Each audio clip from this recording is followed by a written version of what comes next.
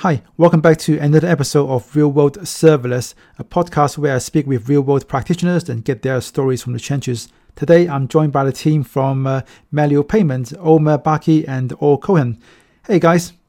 Hi, Anne. Hey. Great to be here. Hey. Yeah, so Omer, I read a blog post of yours I think it was on Medium, right? That way you talked about how you guys built this payment processing system using serverless. And it was quite interesting to see, some of the things you guys were able to do really quickly and quite impressive work, to be honest. So I guess maybe let's start by just introducing yourselves, who you are, who is Melio, and what is your role inside Melio? My name is Omer, and I lead the infrastructure teams in Melio, the R&D. My name is Or. I am a principal engineer at Melio. It doesn't mean much outside of Melio. I was one of the first employees in the company. Basically, what the title means is that today I have the privilege of taking part in the interesting projects in the company. And the first few stages of the first iteration of the infrastructure of Melio, I was really part of building it.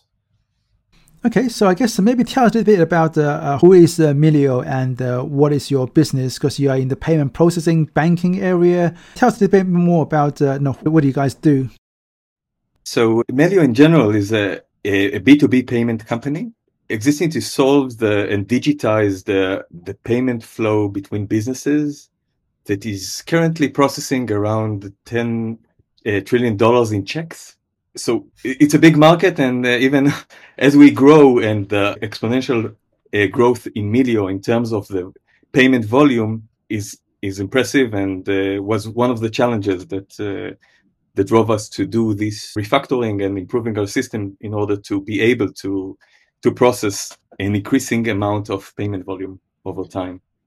I guess being in the payment processing sector, that comes with lots of interesting regulatory requirements. So let's get into that in a minute. But you talk about $10 trillion worth of checks that you have to process every year. So I guess how long have you guys been around as the whole company?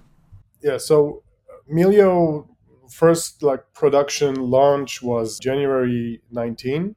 We started out, as Omer said, the first where the idea was born is from exactly small business payments in the US. They make a lot of their payments with checks. It's manually made. They write them, they send them out. And then, so we started out by allowing a payor, a business, to pay their vendors with essentially any payment method that they want to use. They can use a bank transfer, they can use a credit card, they can use their debit card, and the vendor will receive the payment the same way that they've received until then. So if they received it by checks, we convert the bank transfer to a check. If they received it by bank transfer, we can convert the credit card payment again to a bank transfer. So that's what we started out in January 19. Essentially, the product is basically the same. So if you kind of strip out all of the marketing, like the marketing talk and what we publish outside, essentially, technically, what we have is we have a bank account in the middle. We pull funds to this bank account from our customers, our businesses that are registered to Melio. And then we send out money from that bank account to their vendors. So we started with this, and then we added, with this functionality, we added the ability to receive payments. A few months later, we added that you can register to receive payments. And then we partnered with QuickBooks. Today, if you log into QuickBooks, you can pay your bills through QuickBooks, which essentially launches a Melio experience and allows you to do the payment flow with all of Melio features. There's been a lot of features added since then. There's a workflow that you can approve payments. We added more payment methods. We added virtual cards, and you can now pay payments outside of the US. But essentially, Melio is still Melio. You do business payments. And yeah, so it's very exciting. It's been a very exciting time. Just in the past year and a half, there's been there's been a significant growth in around 3,000% in the volume that Melio processes. due to the ability to partner with different companies that used our payment platform as their payment services to service their businesses.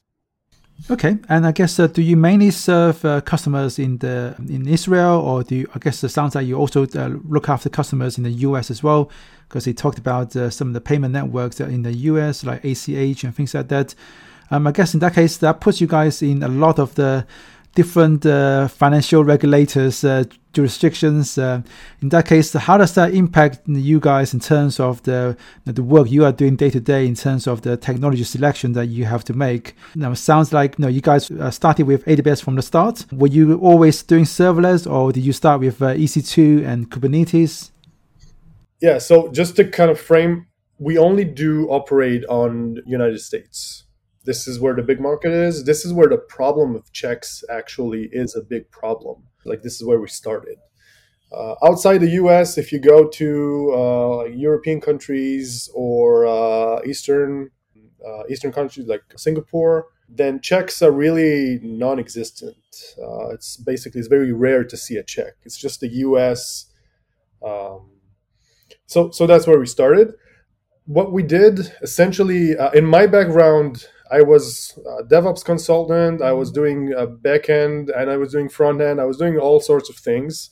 And then when I joined Melio, I had a talk with the CTO, Ilan, and we sat together and I kind of told him just my aspiration to not configure an NTP service anytime, any place. I don't want to do it anymore. I don't want to configure services and hosts and in EC2 instance and have configuration management and all this complexity. With that mindset of not configuring anything, I've kind of Lambda or serverless essentially was kind of like the natural solution for this mindset. We wanted, sometimes Omer laughs when I say this, but I normally don't call this serverless. To me, it's more sitting in the area of like managementless. It's the idea of us using serverless is just to manage as little as possible by ourselves and focus on the business logic, the minimal implementation that we need around to make things work. And just Lambda, in AWS specifically, Lambda is a perfect solution for this. So our first implementations were actually around Lambda. We started out with Lambda, like the first backend of our front-end system was running on AWS as serverless. Later, actually, that was the end of like 2018. We had some issues with cold starts. Back then, there was no still like provision concurrency and similar features. So in keeping with the mindset of going serverless, we kind of dropped down a level and used Fargate. So essentially our architecture, what it looks like is that we have a lot of Lambda-based services, and we have a layer that is based on Fargate, which supports a lot of different tasks. So you can say that from day one, we had essentially the benefit and privilege of actually using serverless and experimenting and actually building a production environment around that. Okay, and I guess in this case, nowadays you guys are using both Fargate and you're using Lambda. So when someone is working on a new workload, what are some of the decision points that you use to say, okay, that workload should run on Fargate and or that workload should run on Lambda? I could say that specifically in my previous company, we worked with Kubernetes, and it required a very strong team of DevOps, and it created a dependency on that team. So the availability of that team was sort of orchestrating the speed or the velocity of our ability to develop. So I guess now that we use serverless mainly, there were a few advantages, but deciding on what should be the workload really depends on the task. I think, or will maybe want to elaborate it more on this specifically on maybe the front end side, but on the payment platform side, it's completely serverless. I mean, we only use Lambdas because we found an amazing advantage of that platform, the infrastructure, because first of all, when you work with payment processing specifically, there are specific time windows that processing is taking place. The system doesn't have to be loaded all the time. It doesn't have to be servers that run continuously. It works in in sliding windows or in windows of burst operations or burst payments that need to be processed. So, for example, at a specific time, there are a few thousand payments that are processed, and then the payment system can just shut down completely. So this was one of the advantages that we saw. And in addition, specifically, it was easier to take part of the system. And if it was a bit monolithic, it was easier to take part of the money flow and export it into new services and change the configuration accordingly. It was also possible with that infrastructure. But specifically, what do you want to talk about Fargate? Yeah, so I can add to that. There's like a policy that the first thing you try to do is you try to use Lambda. This is because it provides all of the benefits, and we also use Lumigo for tracing. So we kind of have everything out of the box. We have perfect visibility into what's going on. And if that doesn't work, then we kind of adjust to make the solution work. So I have a few examples for that. Let's take WebSockets, for example. Lambda and WebSockets, it's not a natural solution for that. I mean, you can make it work, and it works, and we have a few experiments with that. It's just that sometimes engineers are not used to the idea, and it looks a bit clunky to making it work like naturally as you would expect a WebSocket to work. If we would go to the Fargate route, and then we have a load balancer connected to these instances, these servers essentially, then it seems much more natural and works much more naturally, and you write your code as you would expect to write it.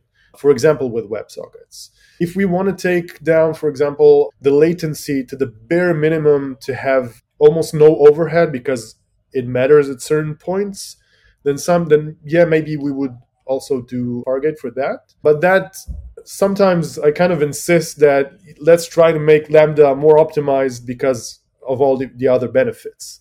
So just let's actually try to use the overhead to our advantage instead of trying to avoid it. As an example, maybe we can say, if we encounter the 15 minutes timeout that Lambda has, that it might mean that it's not that it's the wrong tool, but we might need to reconsider changing our architecture or redesign it in a way that it works. Maybe break down the task into smaller tasks. And sometimes it was really beneficial because it speed up the whole system and even reduce the cost in a way. So it was nice to have those limitations to reconsider. If we had, for example, a server that is up and running, we might leave it as is. But this limitation actually was beneficial and helped us rethink our design. Yeah, this is a very good point. I had another example of MapReduce jobs running on Spark or something similar, which is not natural to have on Lambda. But essentially is we try to go all the way, and if that doesn't work to the solution that we need, we don't do it. So to Omer's point about limitations, one of the things that you encounter with engineers that are onboarding in the company and then they start using Lambda or serverless and they come from like the Kubernetes world or just any server world is around limitations. Like we have the time we have the time limitation, the timeout, Lambda timeout. We have the memory limitation. We have a bunch more like there's only single execution, isolated execution, and similar stuff. These limitations are actually, or for example, provisioned the concurrency, account concurrency of how many Lambdas you can run.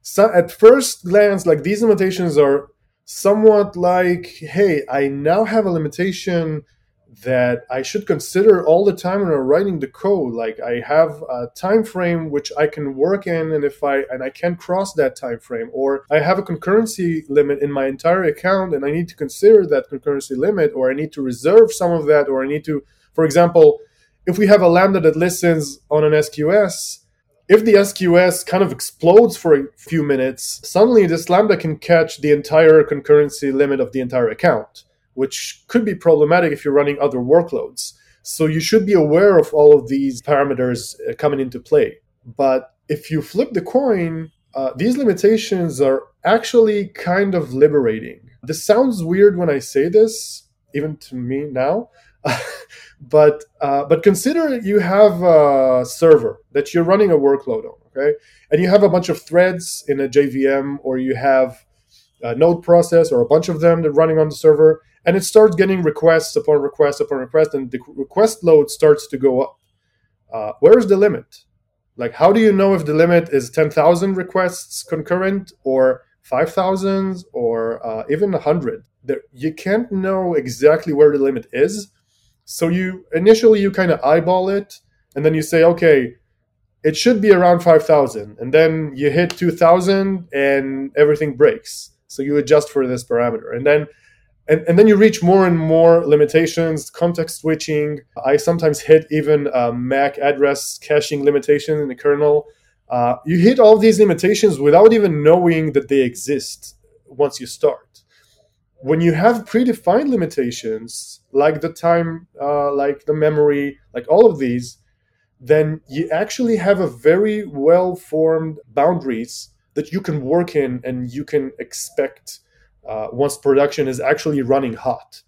So instead of being limiting, actually, these limitations actually provide a very defined frame to work in. Yeah, I agreed. And definitely, I think what you mentioned, Omer, there, that you have to think about these limits, and oftentimes they help lead you to better design, which is going to make your system better in the long run, as opposed to just assume that you have infinite amount of resources. You can run your code for as long as possible until such a time that your code runs for an entire weekend, and no one's really think twice about, oh, maybe it shouldn't take that long to run this simple thing, right? I've worked in banks in the past where we got these batch jobs that just run for as long as it needs to, until one time it took so long that over the weekend you couldn't finish, and then come Monday people start going to go back to work and start using the system, and they can't because this thing is still running. Things like that you just don't really think about because there's no constraint. You can just just do whatever you do, rather than having some constraints that force you to be creative and really think about the problems and what are some of the more efficient ways of solving this problem. Until you can't do anything, these limits are there, and what you need to do does have to go over these limits. In which case, okay, maybe like I said, Lambda is not a good fit because we do have a batch job. It's going to take more than 15 minutes, and there's no way for us to break it into smaller tasks that we can run in sequence instead. So maybe at that point you bring in Fargate, but at least it's a decision that you've thought about and you've considered a limit, and then you reach the point where, okay, let's do something else, as opposed to just let's just throw a box and then let it run for as long as you can, and no one really thinks about okay, is this the best way to do this thing? Exactly. Also, the cost can be an interesting parameter. In a way, the cost is like a monitoring tool that you can use in order to understand if you're using this infrastructure in the best way. Maybe a task that takes a long time but doesn't require a lot of memory should be splitted from the other tasks that short tasks that require that memory consumption or whatever. So in that sense, it was easy because you can just look at the code and take part of the logic and just extract it into a different Lambda and maybe connect it, do the orchestration yourself by placing an SQS between them or whatever the design requires. But also the next evolution of it is relatively easy, because if you want to move to orchestration by step functions, you already have everything set up, and you just need to change the orchestrator to an external tool. Yeah, I'm so glad you mentioned the step functions, because that's one of the things I was going to ask you as well. Obviously, payment processing, there's a lot of different steps that you have to go through. There are a lot of different third-party services you got to talk to. You got to, like you said, to credit money into your account first and then take it out and pay to someone else's account. So how are you guys using step functions? Is it mostly to drive your batch processing to process these checks, or do you use them more widely for lots of different things? Well, I guess one of the issues that we encounter is really how to define what is the state machine. Where does it start and where does it end, and where is a new state machine begins? So this is also, I see it as a transition, as an ongoing transition. For example, if we take a long task, for example, if I look at a payment, there's the part of the processing on our side, and there's the part where the bank, for example, notifies you back the reports of what was transferred yesterday or stuff like that. So you could decide that the whole state of a payment is the whole flow from sending it from our bank to from the vendor bank or whatever, and also getting back the report, and this will all be one state, or maybe split them. And in a way, it's easier to split them at first, because we can, for example, have the entire flow self-orchestrated by us by just placing SQS, SNS, whatever, between them, and then maybe take a few lambdas, a part of this flow, and externalize it into step function, and then decide later if this specific step function should be longer, should include another section or part of that. So initially, it's easier to just decide of one of the flows that is maybe the most critical to change, and first change it, and then consider the next steps. So one of the advantages is the ability to move in small steps, and it doesn't have to be like a huge refactor of the code, and and a long rollout and stuff like that. You can really do minor changes each time and move forward all the time. So you mentioned that you're gonna, at some point you're gonna move some of this orchestration logic out of Lambda functions and into step functions. So in that case, why not start with step functions to begin with? When we first started the payments processor, the first iteration of payments processor was kind of like a monolithic Lambda. It's kind of one Lambda that contained everything and ran all the payments. And then Omer's team took it and kind of split it into multiple Lambdas that all do one job, or they kind of stream from one queue to another. So when we started, we saw the complexity of kind of having code that runs everything, and we wanted something better in the form of step function, in the form of a workflow, managed workflow.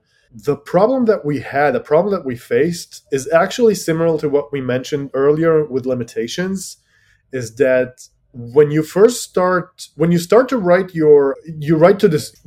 describe your program as a workflow, you suddenly realize how many things you're not handling when you're just writing code. You suddenly realize that you have a bunch of edge cases that when you're just describing a code, when you're just writing code, you say, okay, this is gonna bork at some point and it's gonna throw an exception and someone's gonna catch it, log it, and then we'll monitor.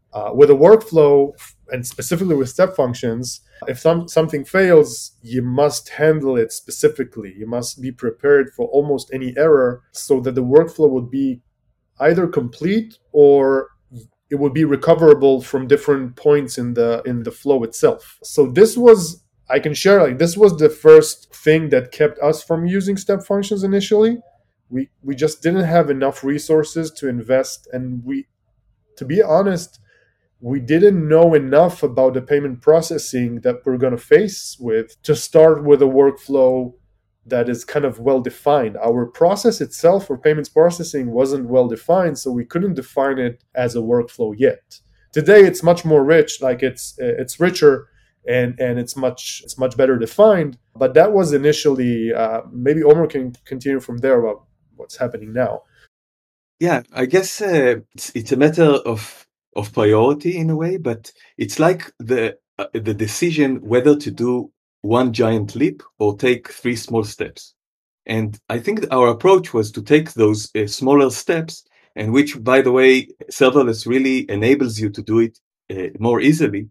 But one of the reasons was that we had to keep up with the business.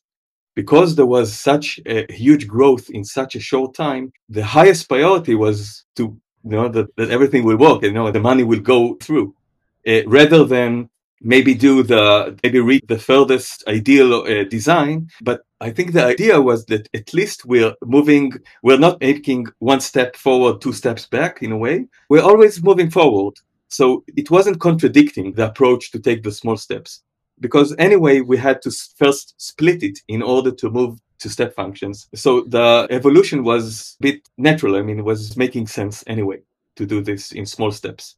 And it was also enable us to test it and make sure that the implementation and the design is correct.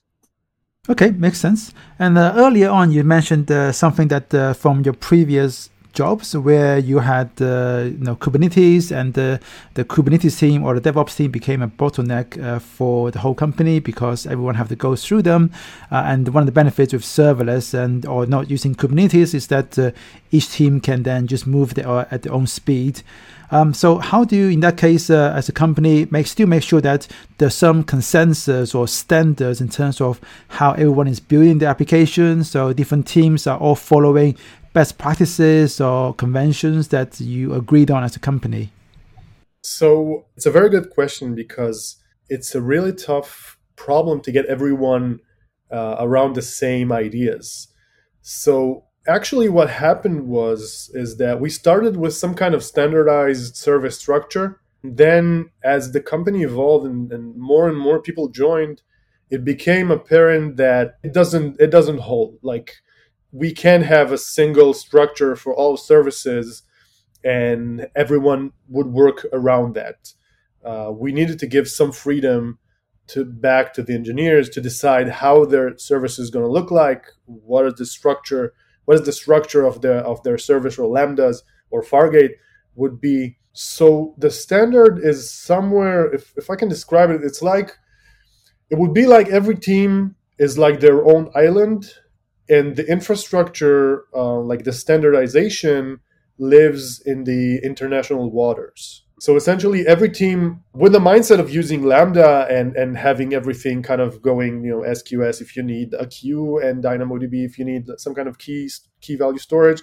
Like, we have a consensus around ideas or stuff that we want to do. But when you step outside of the service, outside of the team's responsibility into those international waters, then things should be speaking the same language.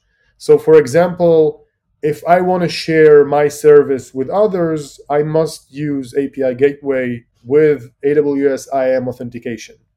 That's the standard way. If you want to go another route because you need to for different reasons, then it's okay, but you need a very good reason for that. If I want to share an event with a different team in the company, then I need to use some kind of event bus that we have. It's a standard structure like SNS to SQS subscriptions. It's nothing special. And all of these, like if I want to log stuff, I need to send them to CloudWatch logs, whether I'm using Fargate or I'm using Lambda is natural because that's where it goes. But with Fargate, you can do a lot of things. So we kind of matched everything to go to the same location. Essentially, like everything that happens outside the effects that your service has on the system, they need to be, this is where the standard lives.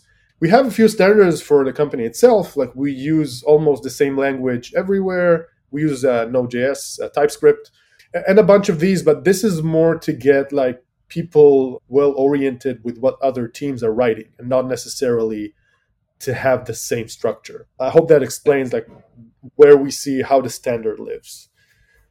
I think I can add to that, and I mentioned it in my blog post, and I also saw this in a way being asked by colleagues, by friends from previous jobs. I think it was fair to ask. Sometimes you usually ask, should I use serverless? And it's never the question, should I use Kubernetes?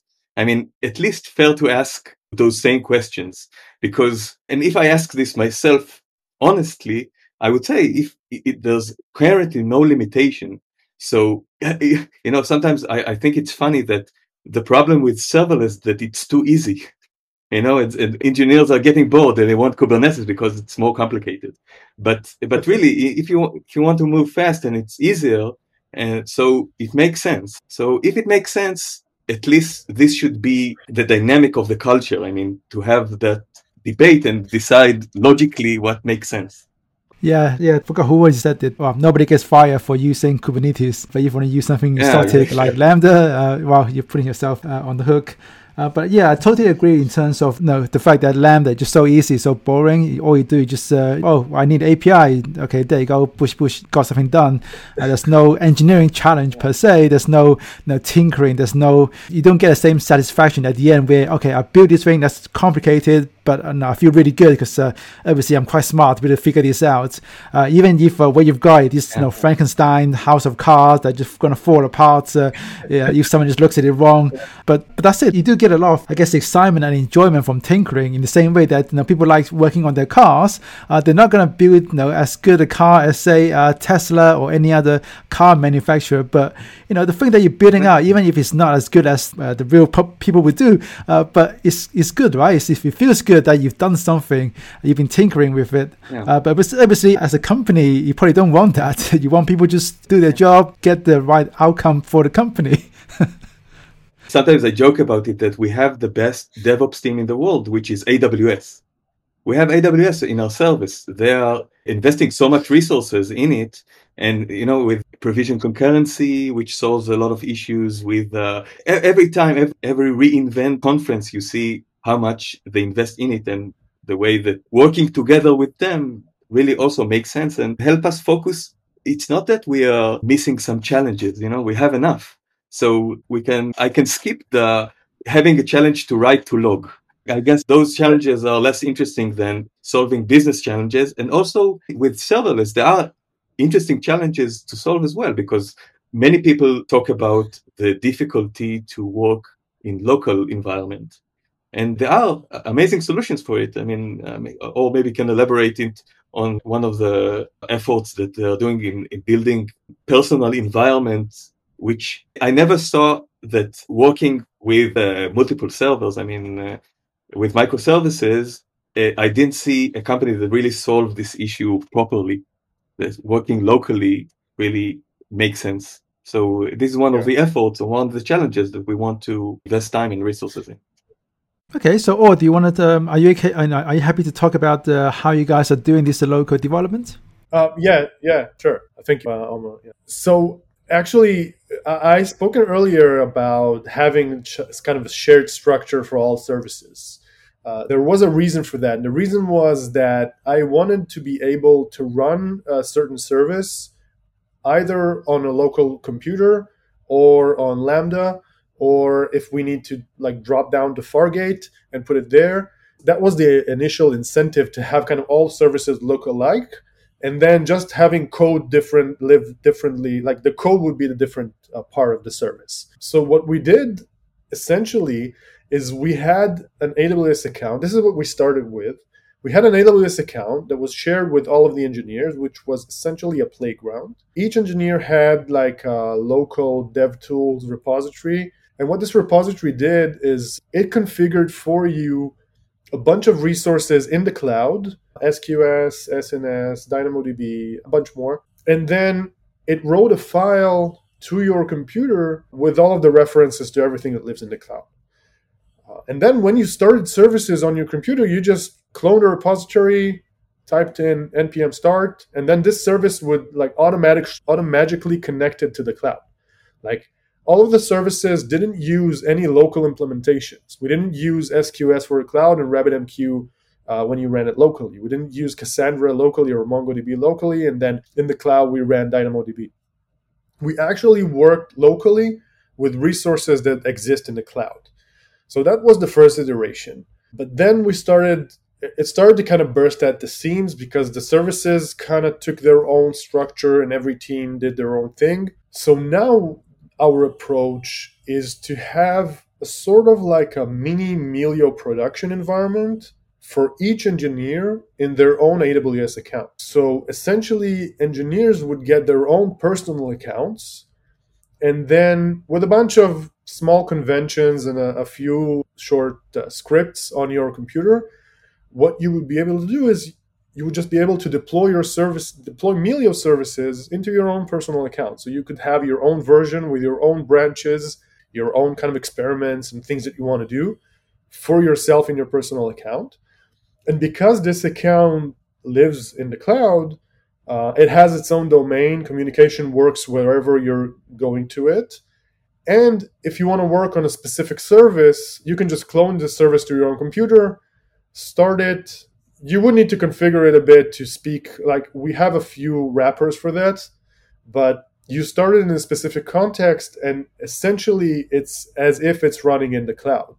So for example, if we're using SAM, AWS's SAM for our services, so you could just do SAM local API, start API, and then the code that exists inside your computer, essentially, the runtime is speaking to the cloud resources.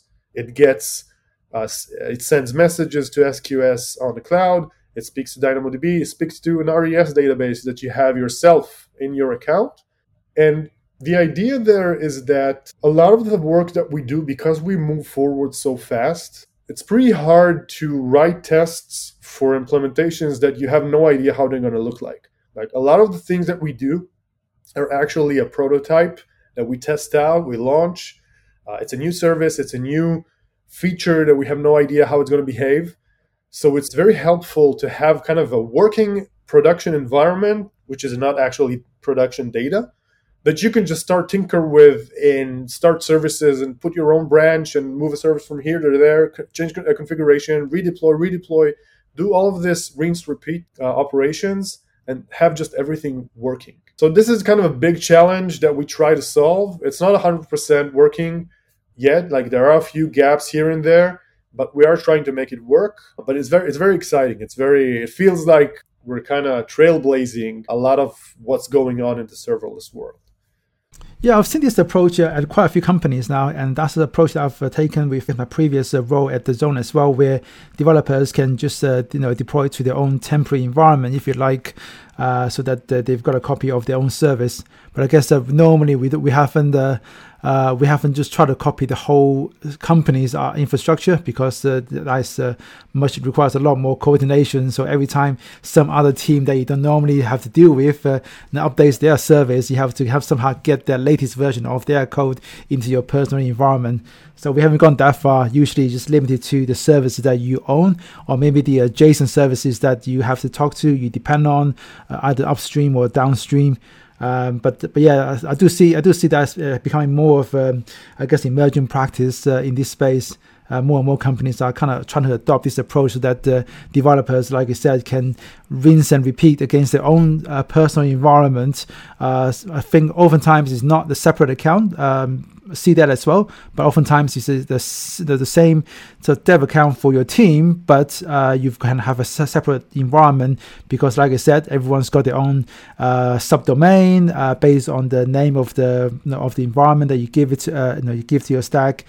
So that all kind of plays really nicely, especially given that when you don't use it, you don't pay for it. You're not talking about having all these containers running around just because you've got all these spare environments that everyone have to run.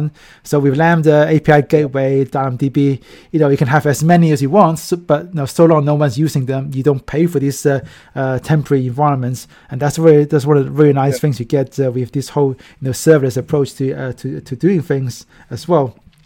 Usually we don't really go beyond the free tier account of AWS. We don't require anything more than that, so it's easy.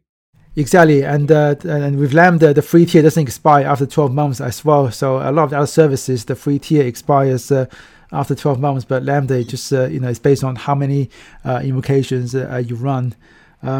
So I was gonna say that before we wrap up, I want to also just get a take of some of the challenges that you still have in your serverless environment. You talked about using Lumigo as your observability platform, and it gives you a lot of visibility. So that obviously that takes care of one big common problem people have. What about any other problems that you're running into in terms of day to day, some of the recurring pain points? I could say that, or maybe you can elaborate also, but I could say that part of the flows that we still have is, of course, what we discussed regarding the part of the development process. And in terms of a bit of visibility, because we have microservices, it's a general problem that is not caused only by serverless, but this is one of the problems. And of course, breaking down add complexity to the entire system in terms of, for example, idempotency and stuff like that, especially in payments where you have to hardly decide whether you want to do stuff at most once or at least once. And usually we take the approach at most once, and we need to recover from things that are not in our control. Sometimes maybe step functions can help resolve those issues because it's easier to retry and stuff like that. But there are no, in the end, there are no, it's not magic. I mean, there are always glitches and stuff like that beyond our control. But these are mainly the next cases that we need to handle.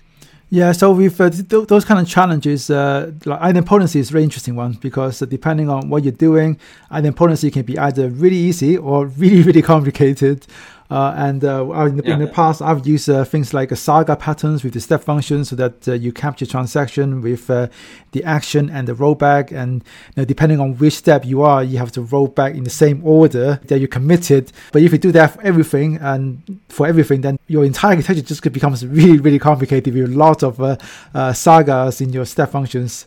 But yeah, I totally get it. Part of our flow is to upload the file to the bank that is, their SFTP, and after they read the file, they delete it. So we have no way to retrace what happened. So there are sometimes stuff that we need to reconsider and validate, and yeah, I think that's just the challenges of modern software development. I think there's lots of different services, especially in your area, where you have to integrate with lots of other third-party APIs and services, and sounds like different kind of protocols, REST APIs, FTP file systems, and and whatnot. Especially with banks, which are not the most technological institutes that you can think of. And there's a famous saying in Melio that building the payments platform was building a Ferrari over bicycle wheels, because really the bank is there are no APIs. It's really limited in many ways that you can really retrace and build the proper design pattern that you want. And I guess in the US, especially in the US, where you've got such a fragmented banking space with so many different local small banks, there's just lots more people that you need to integrate with in that case as well. Okay, so I think we are coming up to time now. I want to thank you guys very much for joining us today. Before we go, is there anything else that you guys would like to share with the listeners? Maybe blog posts you want to promote, or YouTube videos, or other things that you want to share? Maybe you got job openings as well? We're definitely hiring, and we have a nice blog post in Medium, a nice publication that you can visit. We have a very nice, our Melio Engineering blog is just kind of started about 2 months ago, starting to kind of add posts, and there are a lot of coming posts now. We have a lot of openings in the US as well. There are offices in Denver, in New York, and in Tel Aviv for the Israeli listeners. I forgot I had one more thing I want to say. We are starting to release a few open source projects. So we will be actually publish them also in our Melio Engineering blog. Like, it will work in tandem. So expect a few surprises as well from us in the coming months.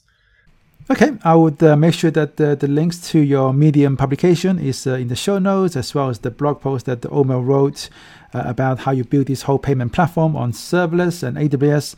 If once once your open source projects are released, I'll make sure those are in the show notes as well. Again, thank you guys so much for taking the time today to talk to us and sharing your experience. It's been a pleasure having you, and stay safe, and I hope to see you guys at reInvent perhaps. Yeah. Thank you very much for inviting us. Pleasure. Thank you very much. Take it easy. Bye-bye. Appreciate it. Bye-bye.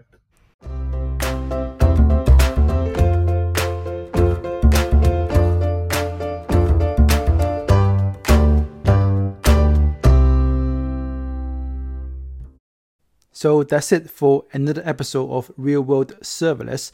To access the show notes, please go to realworldserverless.com. If you want to learn how to build production-ready serverless applications, please check out my upcoming courses at productionreadyserverless.com. And I'll see you guys next time.